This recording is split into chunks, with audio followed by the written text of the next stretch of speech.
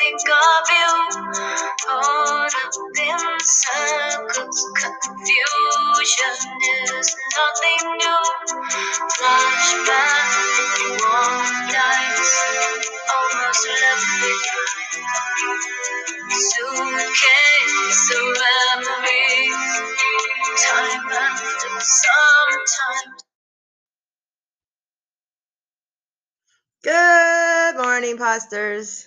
Thank you for joining me today. And thank you, Cindy Lauper, for that time after time. You ever wake up and say, here we go again? I do, every day. However, I try to make each day more interesting than the first. It needs an extra twist or challenge or just something different. Yet still, that feeling or question lingers. Each morning I get up, I read a chapter or so in the Bible to get the day started. And this morning I realized I reread the same story. It's about a sibling taking another's glory. In retrospect, he stole the other's blessing by being deceitful. I know what you're thinking. Yeah, Kim. That happens all the time. But does it have to happen? That takes us into our topic. Are we on repeat? Let's take it a little further. Look at the state of our nation. It seems our nation is divided. Why? I'm glad you asked. There are quite a few factors that have played a part in this. But my point is, we've been here before. If you can't come up with the answer, let me help you out. The Civil Rights era, an era I was born into, mind you. I was born in the latter stages, or maybe the middle. An era where people had to fight for their rights to vote, to be treated fairly, paid fairly, or just treated like the human beings they are. Now look at the year again. It's 2020, a year where we should have perfect vision, yet our vision is obscure. It's blinded for some. They can't see or refuse to see the injustices around them. As I sit here sipping on my coffee and pounding these words on this laptop, it occurs to me that was only 50 plus years ago. Take some time from your busy schedules and Google the Civil Rights era. Notice the pictures and the sign are still the same when the people protested back there. It's amazing, and not in a good way.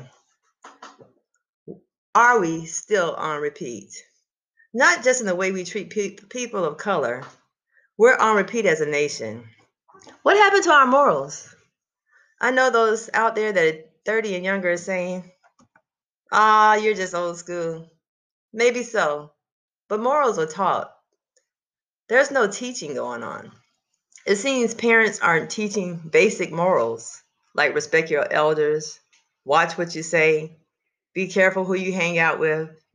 You shouldn't wear that in public. You may send the wrong signal. Not that you don't look good. However, there is reactions to your actions and vice versa. I know I'm dating myself when I say this. However, I remember people used to dress up to go fly on an airplane. Now, young people come to the airport, with running shorts on and sneakers, like they're going for a workout. I didn't say that was wrong. I'm just saying times have changed, and all these changes aren't good. Sure, we're a free nation, but my question is, are we all free? Free to do and say what we please? I'll answer that for you. No. And by the way, that's in all caps. When I think of the U.S.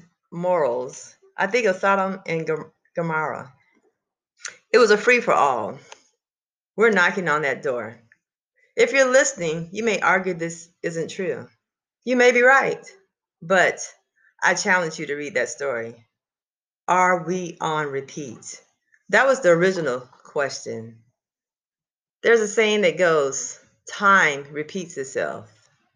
I think we're at that point in time. It's up to us to press pause or fast forward and fix this before it gets any further out of hand. It's Friday Eve, y'all. Have a great weekend and thanks for listening.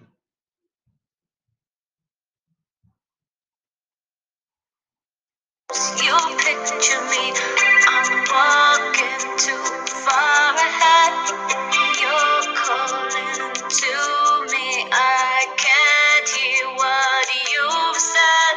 Then you say it goes slow, I fall behind. The second hand unwind. If you're lost, you can look and you will find me. Time after time.